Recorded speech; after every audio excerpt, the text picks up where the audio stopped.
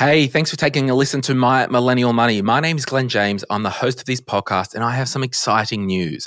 The name of this podcast has changed to This Is Money. If you want to stay up to date with our most recent episodes, then search for This Is Money wherever you're listening to this podcast. Our focus stays the same. We want to help you live the life you want on your own terms. So subscribe to This Is Money for more episodes. But for now, enjoy the episode. Hello, Australia. Welcome to My Millennial Money. I'm Glenn James and you are? John Pigeon. And thank you for listening to the podcast. My pleasure. Okay, I was talking to the listeners, but thanks, John. Just at the outset, before you press stop, because you're not in your 40s, you will still learn from this episode. Totally you will. We were umming and ahhing about doing this podcast episode on the 40s because the average age of the listener is 27. Yeah. But we put it in the Facebook group and people, I think 90% of people wanted an episode about managing money in their 40s. Oh, for sure. Which is good because imagine nailing all the stuff that people have said you should do in your 40s in your 20s or 30s. Well, that's you're going to be right. light years ahead, right? Yeah, and I liken it to when I was in my 30s, anything I saw with the word retirement on it, it's like, nah, not ready for that stuff yet. I'll read it in 15 years' time. When I hit 40, I'm like, gee, I'm actually only maybe 20 years from it. I'm going to start taking an interest in it. But naive of me, I should have been looking at it way earlier. Yeah, so you ready to have a chat about these issues, John? Let's do it. All right. I first want to run right out of the gate with a point that is for every decade. If you're in consumer debt, you need to break that cycle ASAP and get out of consumer debt. Yes. So that's a motherhood statement if you're 20s, 30s or 40s. And if you're in it in your 40s, something's happened. Well, I don't know if something's happened. I think it's you've just been on autopilot with the wrong habits for a prolonged period of time. Yeah. You've bought into the lie that you need consumer debt to buy crap. Yeah. I don't know, and that's just I don't know if I'll just finish because I want to get your view on this, but I don't know if we can say you've done something wrong because if you don't know, you don't know. No, I don't think you've done something wrong. It's just, for me, I think it's maturity. By the time you get to 40, you're usually mature enough to realise the rights and wrongs in life. In the 20s, it's a bit more forgivable. 30s, yeah, is a bit of I suppose, a fallout from the 20s. But, without putting an age or a year on it, you usually, maturity level's a little bit higher by then, so you're probably more aware.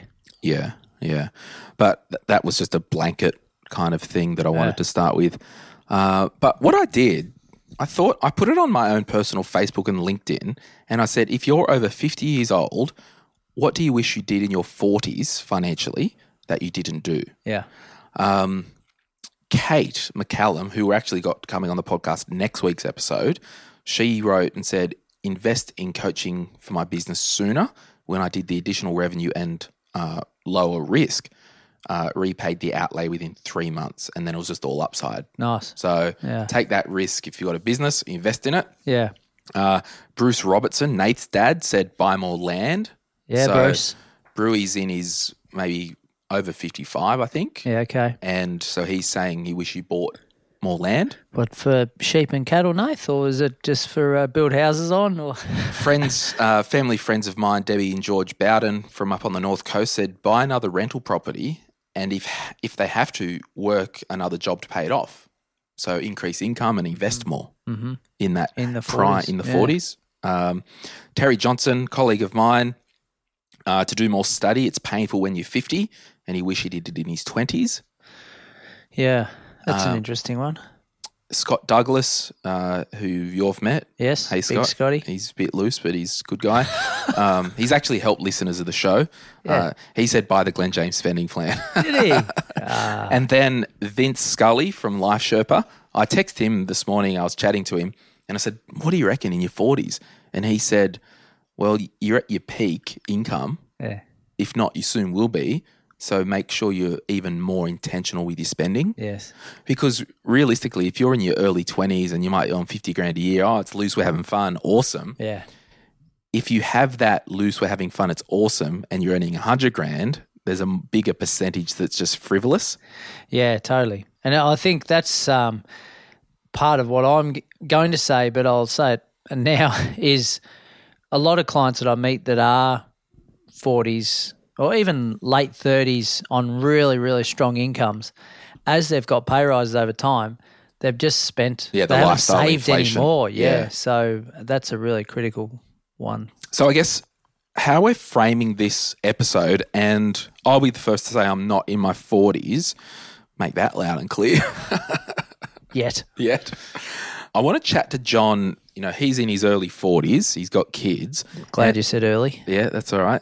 And I want to talk to you about, I guess, the lifestyle-y things, because honestly, guys, if you think lifestyle has no correlation to money, I don't know what planet you're living on. So that's kind of why I want to talk about the lifestyle stuff with John, and then I'm going to move into the money stuff, and then we're going to talk about kids, and then we're going to talk about health and stuff that matters. The first point, and I did get John to email his points this morning, be present with partner and kids. So talk to us about that.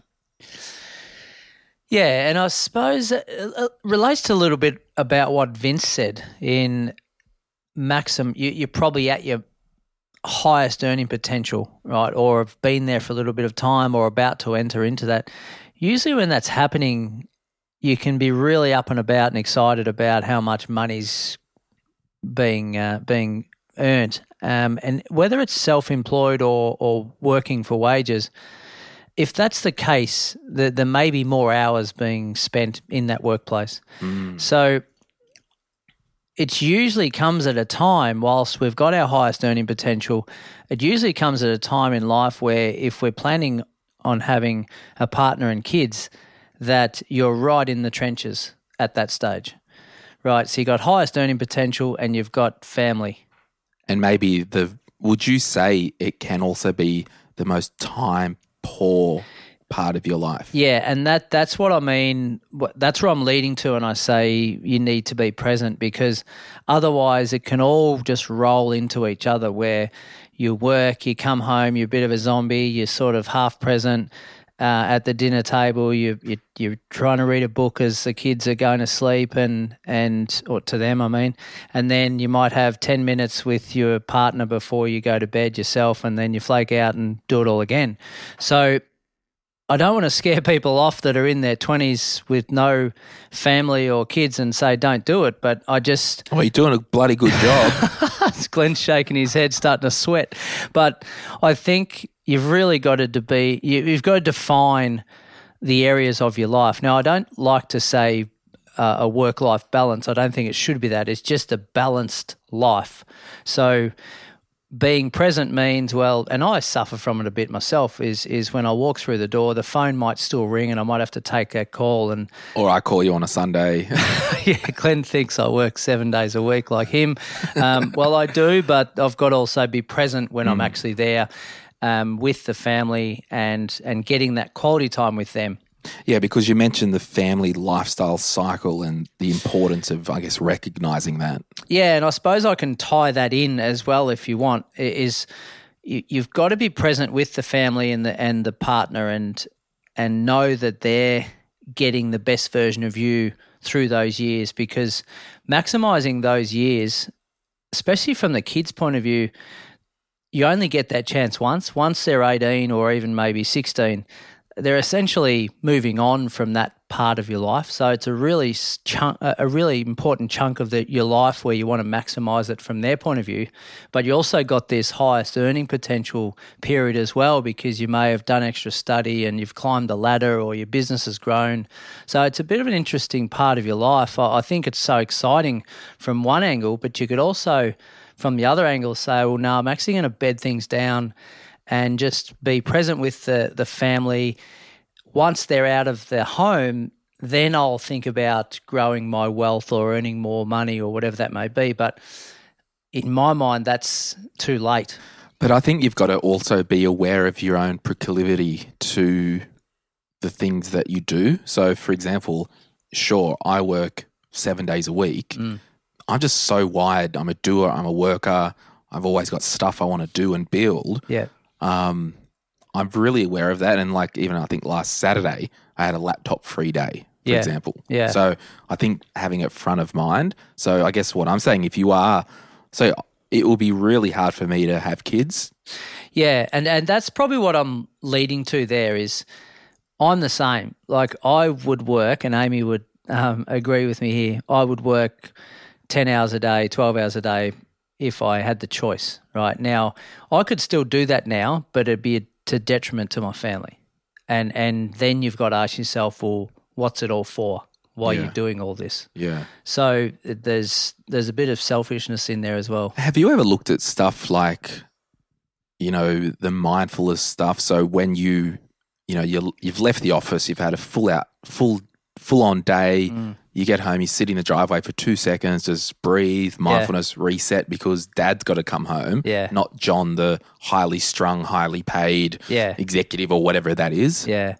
Yeah. Look, and without this being all about me, I think it's I have the ability to transition pretty well. And my eldest is 11, so I've had 11 years of practice too. So, but I think going back to that family life stage cycle, family lifestyle cycle that I call it, you've got, it might start as late as, or as early as your late 20s into your 30s, where you've got a permanent partner, which then may lead to marriage and honeymoon. And then that may lend itself to kids, which means babies and prams and everything else. And then that'll lead to schools, which will then lead to teenagers. That essentially is a 20 to 25-year period of your life, right? Now, Jeez. Yeah, you're sweating even more now, I am. So that 20 to 25-year period, a lot can happen in that time. Like you buy a property day one when you first get married, right? That property in 25 years' time will have grown substantially. If you don't do anything in that 25-year period, you've also lost a massive amount of time to create wealth for the latter years of your life when you don't want to work as much. Yeah, and the time's going to pass anyway. Correct. So I'm just going to make a note, because I'll swing back around to this when we talk about, the hard kind of practical money things. So you say here, continue investing in yourself and financially. So sure, we'll cover the financial part. That's given that we're a money podcast. And it was interesting, Terry, who's in his 50s, said he's doing his studies now. So obviously he's had to redo some study for whatever reason. And the older we get, the harder it is to form new habits. So I think it's, what do you mean? Like, is it formally go and do a degree, or if you find a hobby, can you do a course online to just get the neuro pathways triggered? I don't know. What do you mean? It's probably not so much the whole let's get a degree and upskill. It's more about continually investing in yourself, so you're becoming a better version of yourself at all times, and you're aware of maybe areas that you need to spend time improving in, if that makes sense. So, because I think, again, going back to that lifestyle cycle of kids is, and probably more so, don't want to discriminate here, but the wife will generally spend more time with the kids over their journey than the husband, and they're very giving of themselves to the kids and neglect themselves. So continually investing in yourself, whether that be your own health, whether you're mentally your own interests and hobbies, whether that be in the workplace, to make sure that you're continuing to think about yourself as well through that period, and not just come out the other side just a ragged mess.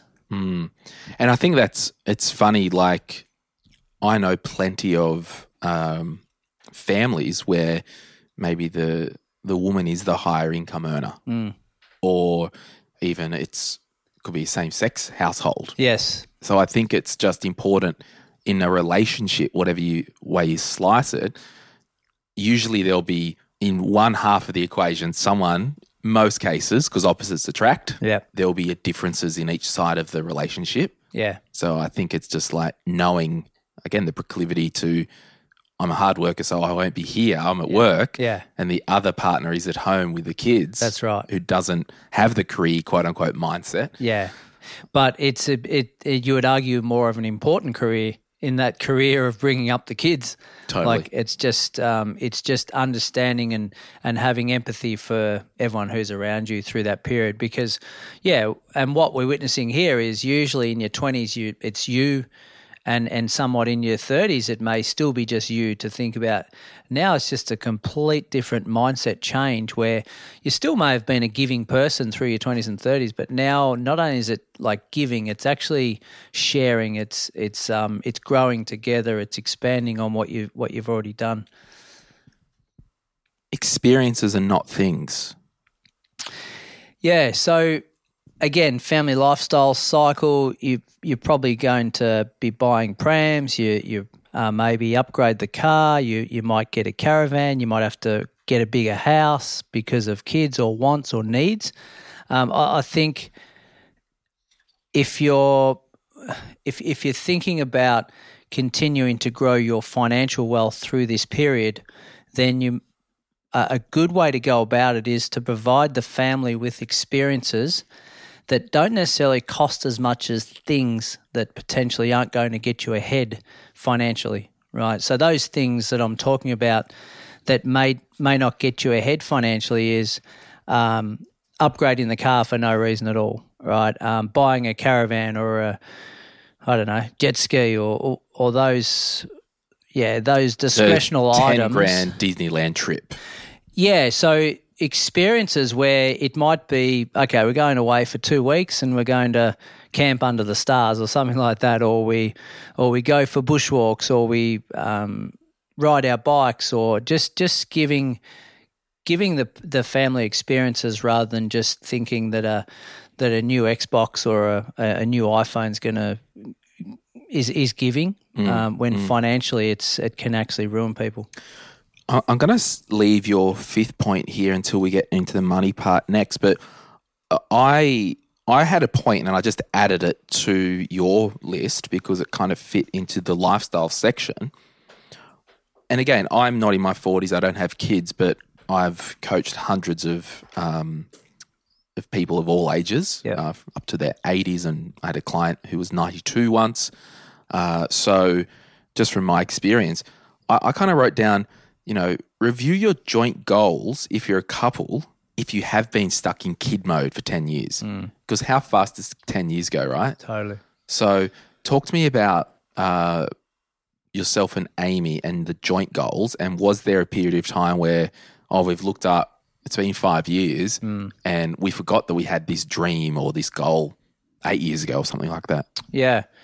I don't think we necessarily sit down every 12 months and just revisit our goals and aspirations. But I think it's ongoing conversations that we'll talk about generally. And that, again, comes part of being present with each other and having that downtime to yourselves and when the kids aren't around. But I think they do change over time, and it's combining each person's values together to aspire to something as a family. But like I can honestly say, at the moment for us, it is definitely giving the kids those experiences and being as present as possible, and making sure that we're giving them the best start to life as possible as a focus. If we move on to the money stuff now, you said reduce bad debt, mortgage, and we'll throw any consumer debt in there as well. Increase cash flow, reduce tax, increase assets. So I guess if I gave you a microphone and said, give us a couple of minutes of your thoughts around a lot going on in the 40s. Yeah. And particularly, like if you are single in your 40s, sure, you're going to have different challenges and opportunities than someone who's got a family. Yeah. But I think we can all learn from this. So what would you say around the financially stuff? Yeah, so single or family doesn't matter with those 4 points. I think you should be doing all four of them. And age doesn't matter with those 4 points. And age doesn't matter, no. The only difference is with the age is you might not have your own mortgage first. You might just have investment properties and be renting. But any case, your two biggest expenses in your life are your mortgage and the taxes you pay, undoubtedly. The difference is you don't see the tax you pay because it comes out before you've get money in the bank. So I think trying to reduce your mortgage and the taxes is a massive start to your financial future. So if you can continually be doing those two things, then fantastic. But you've also got to increase your cash flow for your life buffers and your and retirement essentially. And then the fourth one of increasing assets is a bit of a byproduct of reducing taxes. You don't go specifically to reduce taxes as a number one strategy, but it's a byproduct of increasing your assets. Yeah, and we'll talk about super. So, for example, if you salary sacrificed 10 grand to super, you might be saving, I don't know, I'll make a number up, 2 grand a year in tax. Yeah. Well, realistically, that 2 grand that you're saving in tax will be invested anyway. That's right. Yeah, for sure. So it's a double-edged sword in a good way. It is in a good way, yeah. And that's the same as your property and your shares. And so you're increasing your assets, you're increasing your cash flow, you're reducing your mortgage, and you're reducing your taxes. Yep. All four of those, and the critical part to all this is all four at any one time, not one, and then we'll wait till our mortgage is gone and now we'll go and increase our assets. Yeah, and I want to talk to you about that. I'll first say one of my points was review your mortgages if it hasn't been done in years. So if you've had a mortgage or you've got a mortgage and you set it up with the bank 8 years ago and started a family and you just pay it, I think you need to talk to a mortgage broker and just run their eyes over it and just review. That's all I'm saying. For sure. But on the investment property stuff, and a lot of people want to buy an investment property, if you're in your 40s, and for this conversation, we'll assume that you're in a relationship and you might have 1 or 2 spawn, walking around the house. Yes. Is it hard to get into an investment property? Shouldn't be. Shouldn't be. No. What are the things that you see that people trip up on, I guess? And it could even just be a mindset thing. Like, what's the biggest barrier? Yeah. Because I want you to talk about your online academy as well, because that will talk to the education bit that Terry was talking about. But yeah, what's the biggest barrier? So I think 2 things stop people from investing, and this could be shares, property, gold, whatever. One is the ability to lend or have deposits, and 2 is mindset, risk profile. Right, I've never done it before. It freaks me out, usually because I haven't got the education or the knowledge, so I'll just do nothing. Right. Now, it's the second one that probably stops most people. The risk profile. The risk profile. So I think the finance is, well, if we go back to Vince's point, we're at our highest earnings or getting close to it. So our servicing should be quite strong. If we've got some equity in our own home or we've saved up some cash over the years, we should have our deposits there ready to go. So that side of it generally should be pretty good, unless we've covered ourselves with high car loans, caravans, discretional spending, bad debts, etc.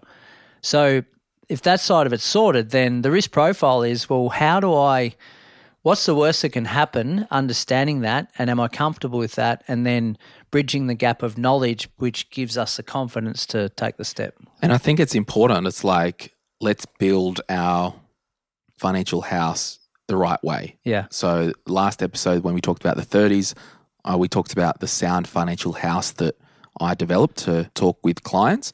And, the foundations, you want to be debt-free, you want to have your protection plan, you want your wills and estate plan.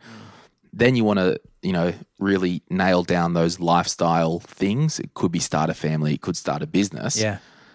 Then you want to do your investing. So I think it's just important to really understand, like, yes, we want to look at some lifestyle goals, but I think it's different to say buying a caravan is just a really bad want as a luxury, as opposed to as a family, we would value buying a caravan and driving around Australia for a year.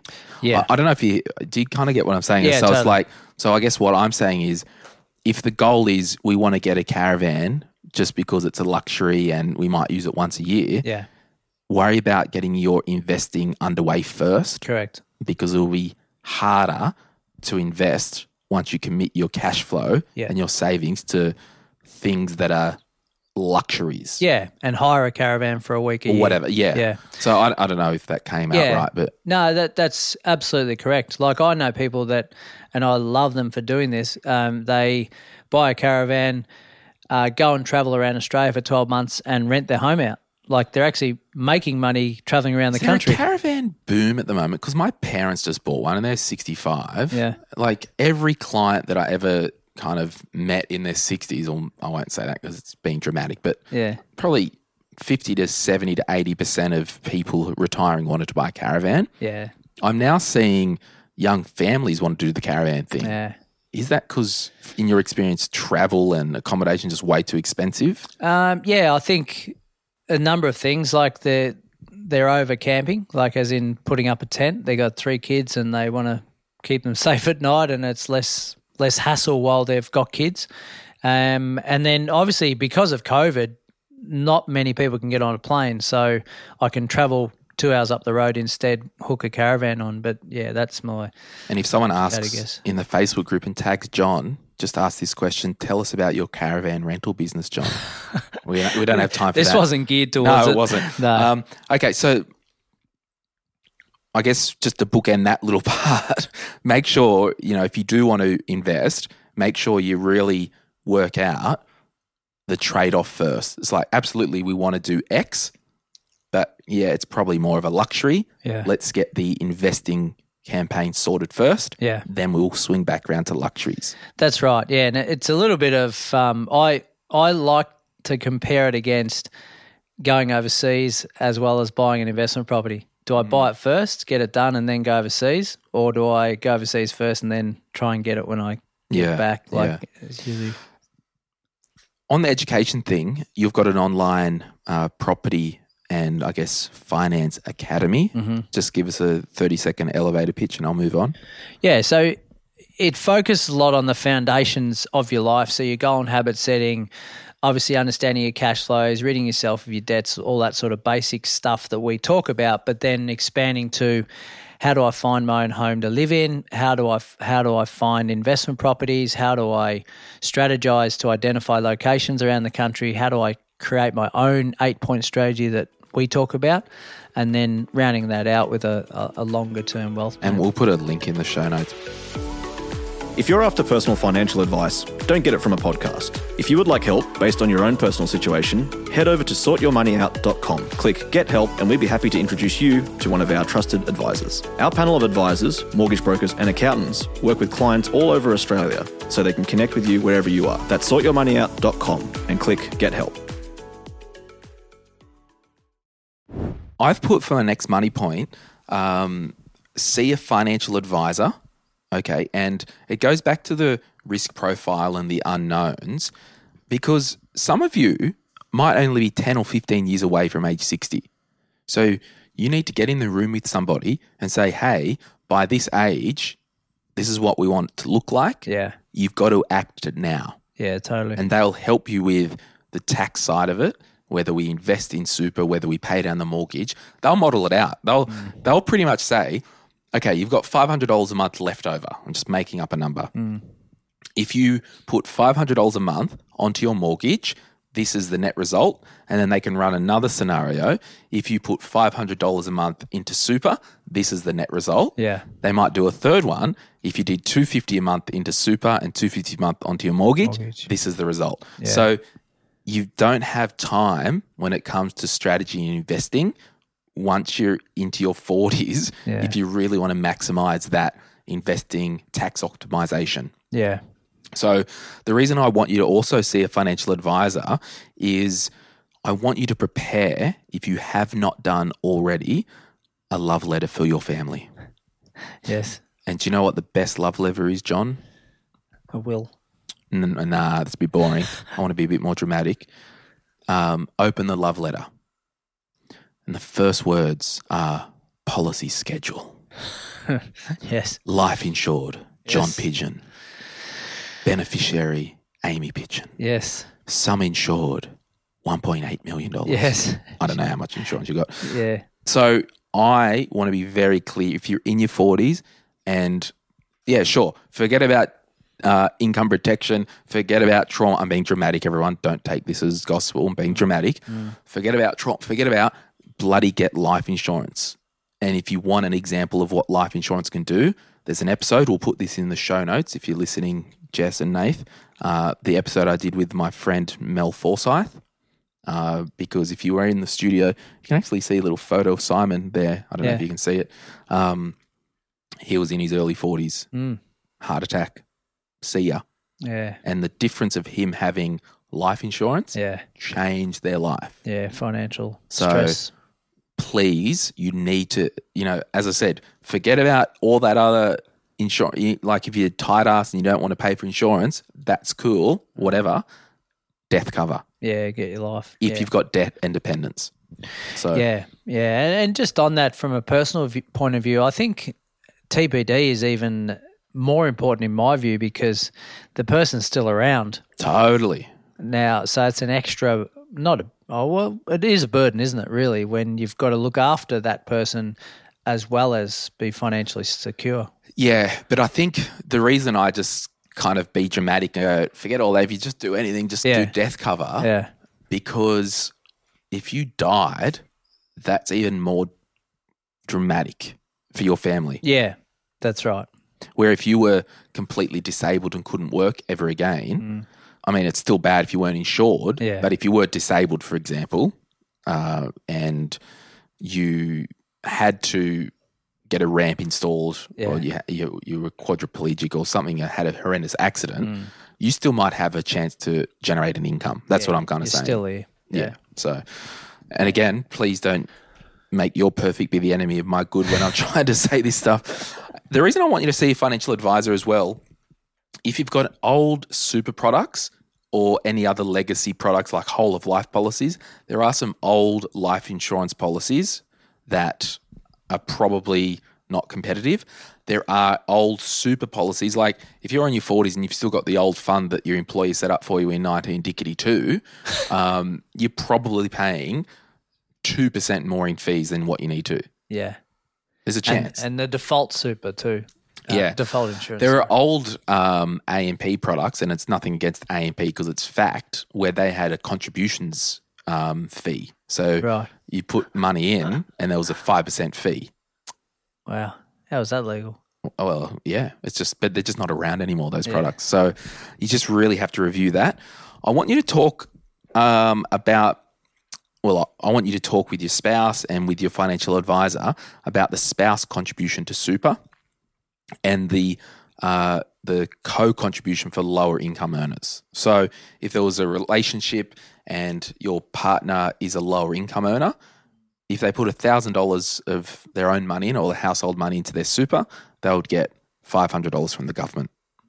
So that's just an extra bit of free money. Easy. And also if and you'll have to look at the ATO website, just Google spouse contribution and co-contribution because they'll have the exact thresholds.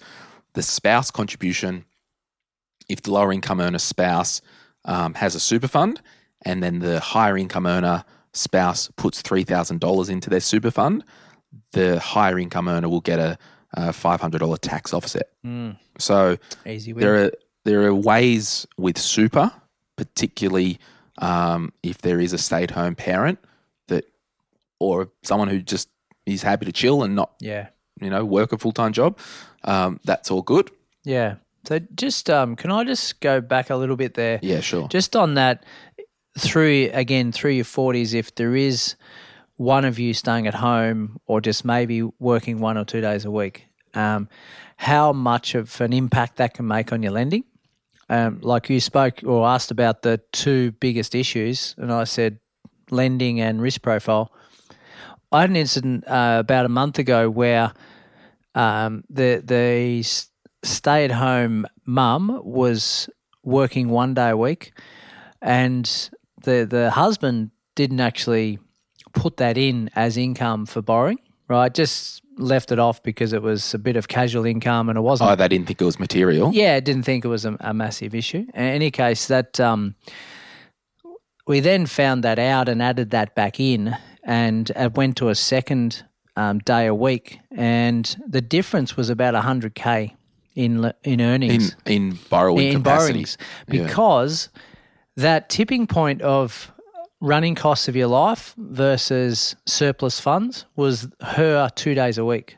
So that's what bumped it up so much. So just understanding that as well. It may mean, if you can manage that a couple of days a week, the rest at home versus the whole daycare thing.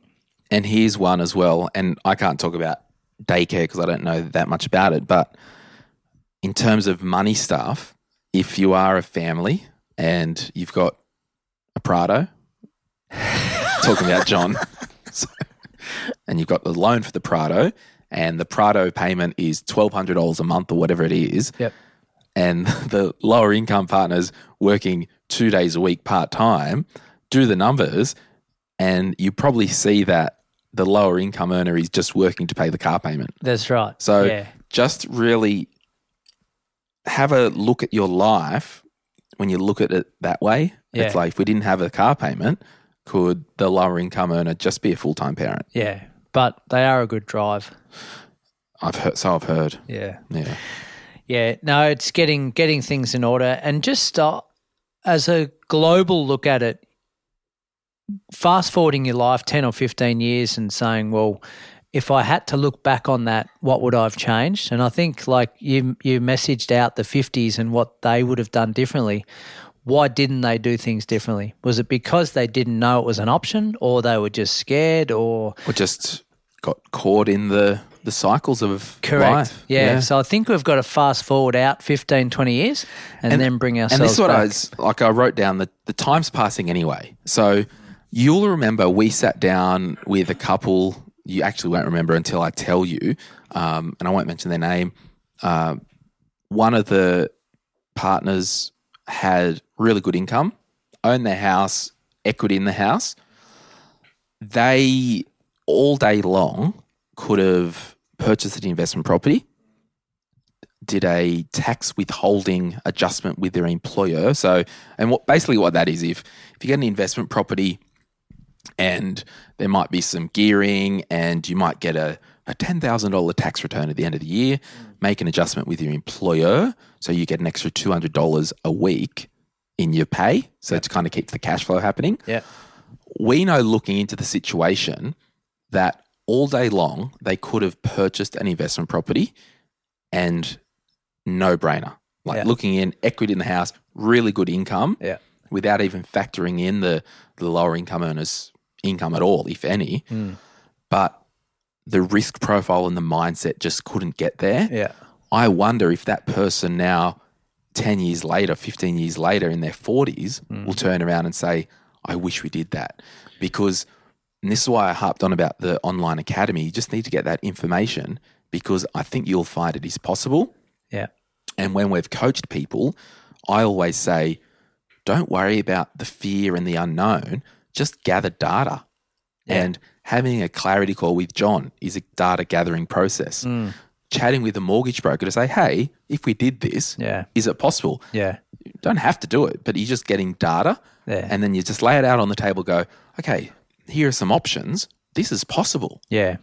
They're all layers of confidence, aren't they? Yeah. So to the point where and that's, ready. I guess, the time's passing anyway. So I want you to also consider, in the money stuff, if there is surplus income, consider salary sacrificing to super, because you've got $25,000 a year, including your 9.5% employer contribution, to contribute pre-tax into super. So that's just a really easy way. And again, a financial advisor would look at that in the strategy.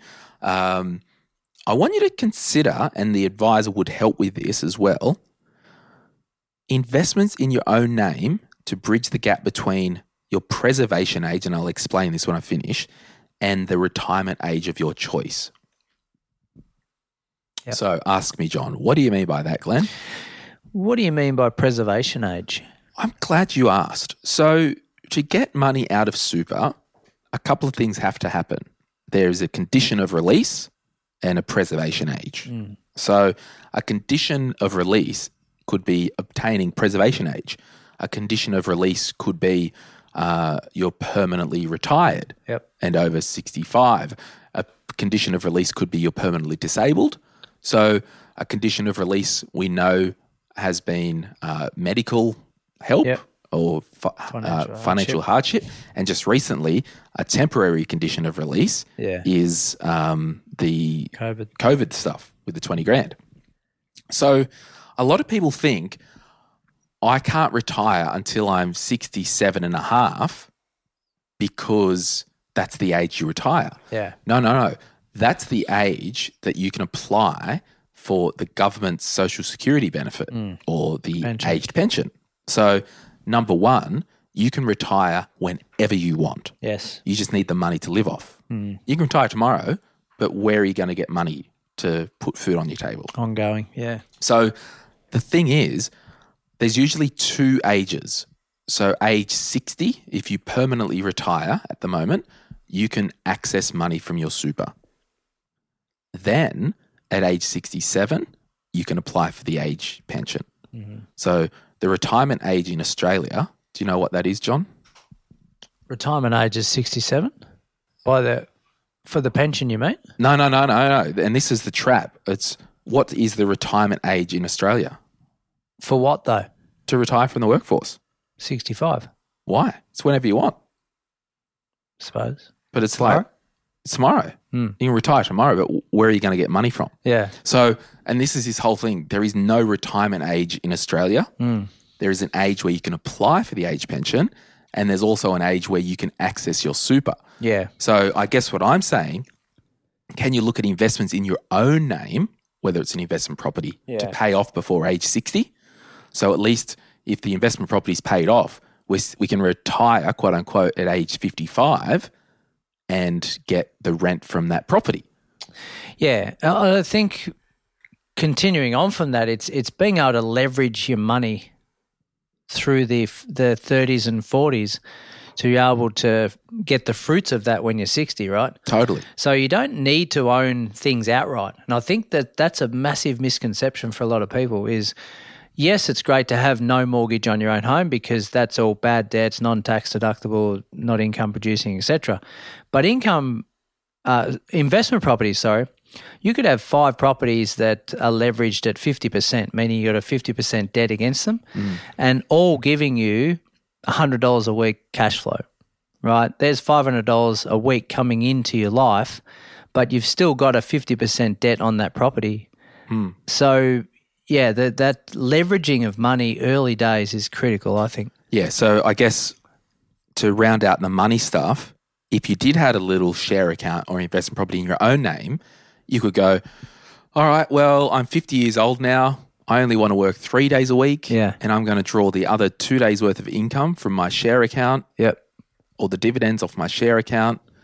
Then that will deplete when I'm depleted over the next 10 years. Then at age 60, I can pull down my super. Yep. Then at age 67, if I've under the asset threshold, then I can get the government pension. As well, yeah. So it's a good point. There is no retirement age in Australia. There are only ages to qualify for the age pension and ages to qualify for accessing your super. Yeah, it is a good point. Yeah. It's a banger point, John. So on that, I think whether it's 40s, whether it's 30s, when it's 20s, and we talk about this all the time, is enjoying what you're doing and maximizing what you're doing now. Totally. So if you're in a job that you're disgruntled with or stressed or the boss is annoying you or whatever, change it, right? You've got the power to change that, because in 20 years' time, if you look back and say, well, why did I stay in that position so long? It's your own fault. So without being too harsh, that's where you need to make changes now. This episode's going to go for longer than our usual 45, 50 minutes, everyone. So strap in. Strap in.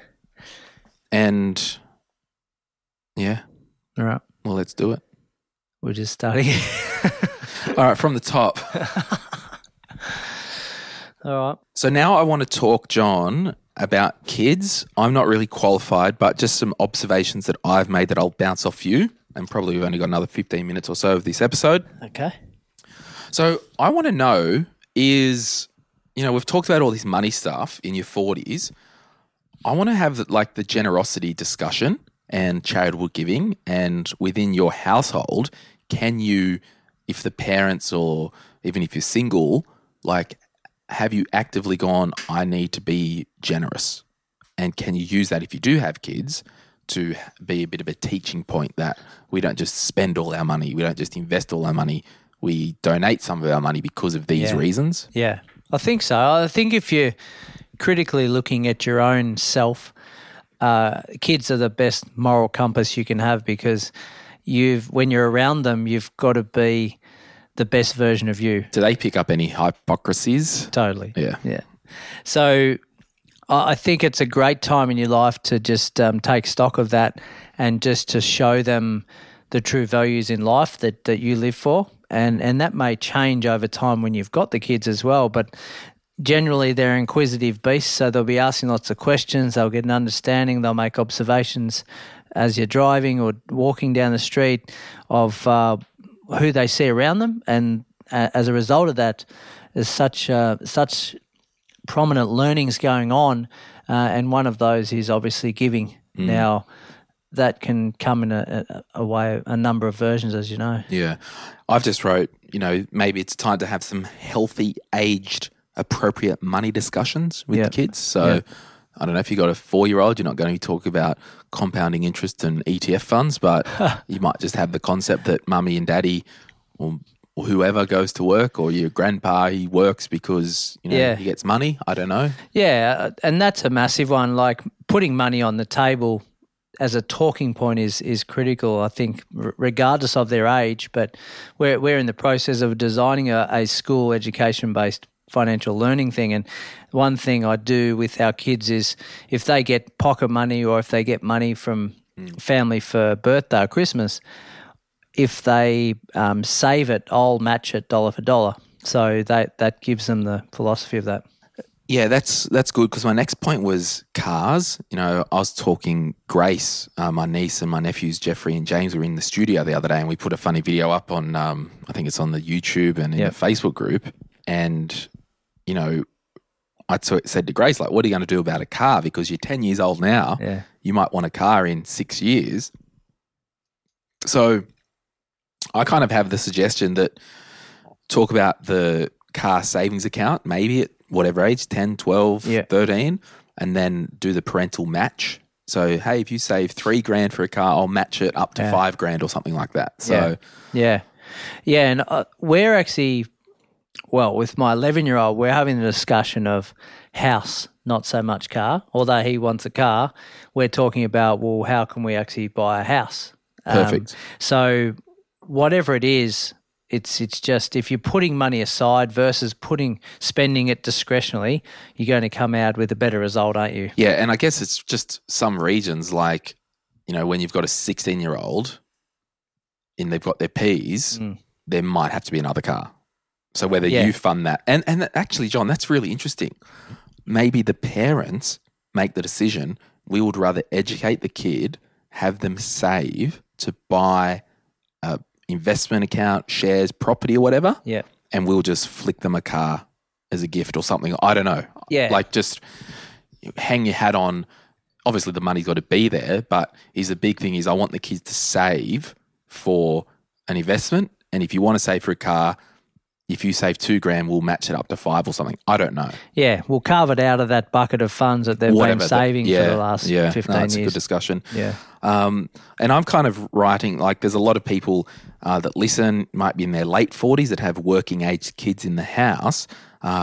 Maybe to develop, number one, I wrote down a bit of a flight plan, like, as in, and maybe it might just be for the parents, but like you and Amy might chat, when your kids are in their mid to late teens, what age do we kind of want these kids to spread their wings? Sure, we're happy for them to be in the house if they are studying, but if they are working full-time and don't do the uni route, you're out here by 26 for your own good or something like that. Yeah. And I think personally we're very open-minded about the kids' education and where they want to go. Like, university is not a be-all and end-all. Own trade is fine, just as long as they're following what they consider their passion or their enjoyment at the time is the critical part. Yep. But, yeah, I think like we give all of our 3 kids a vocational day once a term with one of us, so they can go and spend a day at work to get a feel for just what happens in the workforce. Was that when one of your kids came to the studio and just made noise the whole time? That's right. That was the youngest one. Yeah. But the oldest one, for example, went to Third Eye's. The construction site. Yeah. No, I usually bring the loudest one to your thank place. you. Appreciate it. And then I was thinking, if you do have the working aged kids, maybe charge them some board. And if you don't know, like, we don't know, just do 10% of whatever they earn. And then sit down with them and help them develop a spending plan. Yeah. And some parents I know will put the 10% back into general revenue because it's like, well, you bloody eat like a hungry horse or whatever. Or some parents who might be more well off might allocate that money to a separate savings account, which then they just hand it back over as a 21st present. That's right. Here's all the board you were paying. Yeah. You can have it on one condition. It goes into an investable asset. Yeah. Because it's your money, you can put conditions on it. That's right. It's like, you want my money? Yeah. There's conditions. And it's in my name. Yeah. Or whatever that is. And then investing for kids, chat to the financial advisor about investment bonds and options around that. Yep. And I sat down with a financial advisor a few years ago. Oh, did you? Yeah, mapped one out. Right. And so we've got all 3 kids in one of those. And how was that experience? It was amazing. Absolutely first class. Right. I'd recommend him if he was still practicing. Oh, who was that? Glenn someone. Oh, okay. Yep. And then it goes without saying, if you want to send your kids to a private school, they cost money. And it goes back to the trade-offs. Yes, I did an exercise with clients of mine who are also clients of yours back in the day. $467,000 it was going to cost in after-tax dollars for their 3 kids. So that's they wanted that as a priority in their life. And this is the amazing thing about personal finance. It's like our priority is to put the kids through private education for whatever reason, whether it's, you want them in a Christian school, Catholic school, whatever private grammar school. And we know our first investment is pumping $35,000 a year into schooling. But the freaking second that those kids leave there, that $35,000 a year is going into assets. Yeah. Yeah. And we've had that conversation. They need to spend, or they need to earn conservatively $700,000 to get that 460 odd grand. So there you have it. I want to move on now, and that's the kid stuff. And again, this episode, we're just throwing stuff out there that you can think about, get the cogs spinning. And I've titled this little section, Health and Stuff That Matters. Health and Stuff That Matters. So, firstly, if you have not been to your GP for a million years and you're in your 40s, please go to your GP and say, I'm in my 40s, I haven't been to a GP, I don't know how to spell GP. Can you please do a checkup on me? Yes. Run some bloods, do a skin check. Yeah. And just because if you don't get on top of this, stuff will happen that could cost you money. Totally. Or your life. Yeah. Worst case. Yeah. Like an old car, as it gets older, needs more attention. And I'll share a story, not on this podcast, but I'll do another one about a bit of a health thing that happened to me, which was a little bit alarming, but it's okay, under control. I will share that just in the interest of time. I won't now, because if I didn't pick it up now, I might not have made my 40s. No.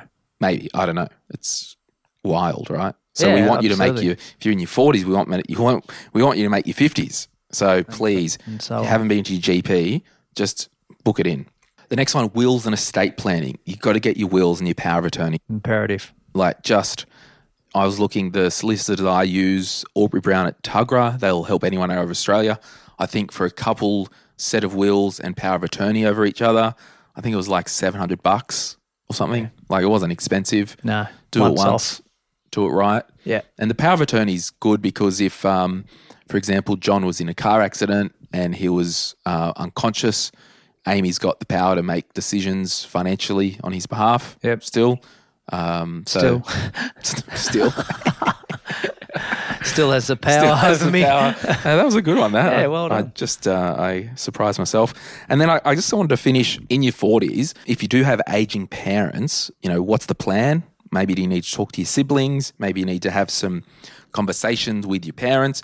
I would suggest looking at power of attorney over your parents and having the chat around the wills for your parents. I've got power of attorney over my parents, pretty sure. Yep. Documents are in the... Pretty sure. Yeah, the documents are in the drawer over there. Yeah. And it's a joint one, my sister and I. Yeah, and just on that quickly, it may be a time that you enter where there could be some inheritance come in, unfortunately, where, you get a windfall, but someone's died as a result because you're at that age, right? Some 40s or 50s where grandma or, unfortunately, a parent might move on. So it's important that you have a clear strategy, not to plan that coming along. It's a bonus when it does come along, and then make sure you do something well with it. So there you go, everyone. I'm going to finish the episode there, John, in the interest of time. We won't do the community member of the week, or I had some fun stuff for the after party, but we'll do that at another episode. Yeah, it's busy. But we hope it's been encouraging for you. If you're in your 40s, it can be an exciting time of your life. I've been told. Wouldn't know because it clear I'm not in my 40s. Life begins at 40, Glenn. I can't wait till I get there in a handful of years. Yeah. And I guess, what are the key takeaways for you from this episode, John? Well, all the points that I raised, basically. Yeah, there you go. No, it's that family lifestyle cycle. If you're going to go through it, or if you're just starting out in it, just realise that you need to think about all important aspects of it. And fast forward 20 years, what would you have liked to have achieved if you look back with no regrets? And I'll finish with this. Whatever age you are at, do the you of tomorrow a favour today. Yes. So with my investment properties, I'm doing the Glenn of age 60, 65 a favour today. And what that means is, when I'm not buying an investment property, I'm buying an asset that's a future income stream. Yeah, a cash cow. So the more of these little pockets that I have spitting out $500 a week is better for me in 30 years. That's right. Absolutely. And keep away from consumer debt. Keep away from toxic people in your life. I don't know why I said that. Must have had to say it, but just, and you're 80 years old as a person you feel. I'm going. All right, see you guys. See you. Bye. Bye. We acknowledge the Awabakal people, traditional custodians of the land on which our studio sits, and pay respects to their elders past, present and emerging. We extend that respect to Aboriginal and Torres Strait Islander peoples who may listen to our podcast. My Millennial Money supports a variety of charities, and we encourage you to consider giving as part of your overall financial strategy. If you would like some giving options, or if you're unsure about which charity you can support, head to mymillennial.money/charities for more info. This podcast is for education and entertainment purposes. Any advice is general financial advice only, which does not take into account your objectives, financial situation, or needs. Because of that, you should consider if the advice is appropriate to you and your needs before acting on the information. If you do choose to buy a financial product, read the product disclosure statement, target market determination, and obtain appropriate financial advice tailored to your needs. Simo Interactive Proprietary Limited, the publisher of the podcast, and Glenn James are authorised representatives of Money Sherpa Proprietary Limited, which holds financial services license 451289. Hello, Australia. Welcome to My Millennial Money. I'm Glenn James, and you're joined by John Pigeon, of course. Hi, John. Hi, Glenn. How are you? Oh. You're on your phone, John. John's on his phone. Whatever. Let's rock and roll. Let's pluck this chicken. Let's press record and get this thing going. Friday afternoon. We've got things to do. And I've got a 3:30 coming in an hour, so that's good. Perfect. Hello, Australia. Welcome to My Millennial Money. I'm Glenn James, and you are John Pigeon. And thank you for listening to the podcast. My pleasure. Okay, I was talking to the listeners, but thanks, John. Did you end up listening to the Dave Ramsey interview I did? Yes. You did? Yeah, not all of it, but I got this off. He's like the third biggest podcaster in the world. I know. He was on our show, and you just brushed over it. Do you know how busy I am? Okay. What are you, the president, are you? So the first point, and I did get John to email me his points this morning, and can you use my email address, not the other one, please? Don't answer that. It's just a comment. And How's this bloke? I love the feedback. Someone said, be more nice to John. Yeah. Thank you, whoever that was. Yeah. But I will say, if you're hearing any jokes that I make with John, it means we've it's all good. We've made it. There's been some stuff we haven't put up, but we're good. Yeah, we haven't come to blows.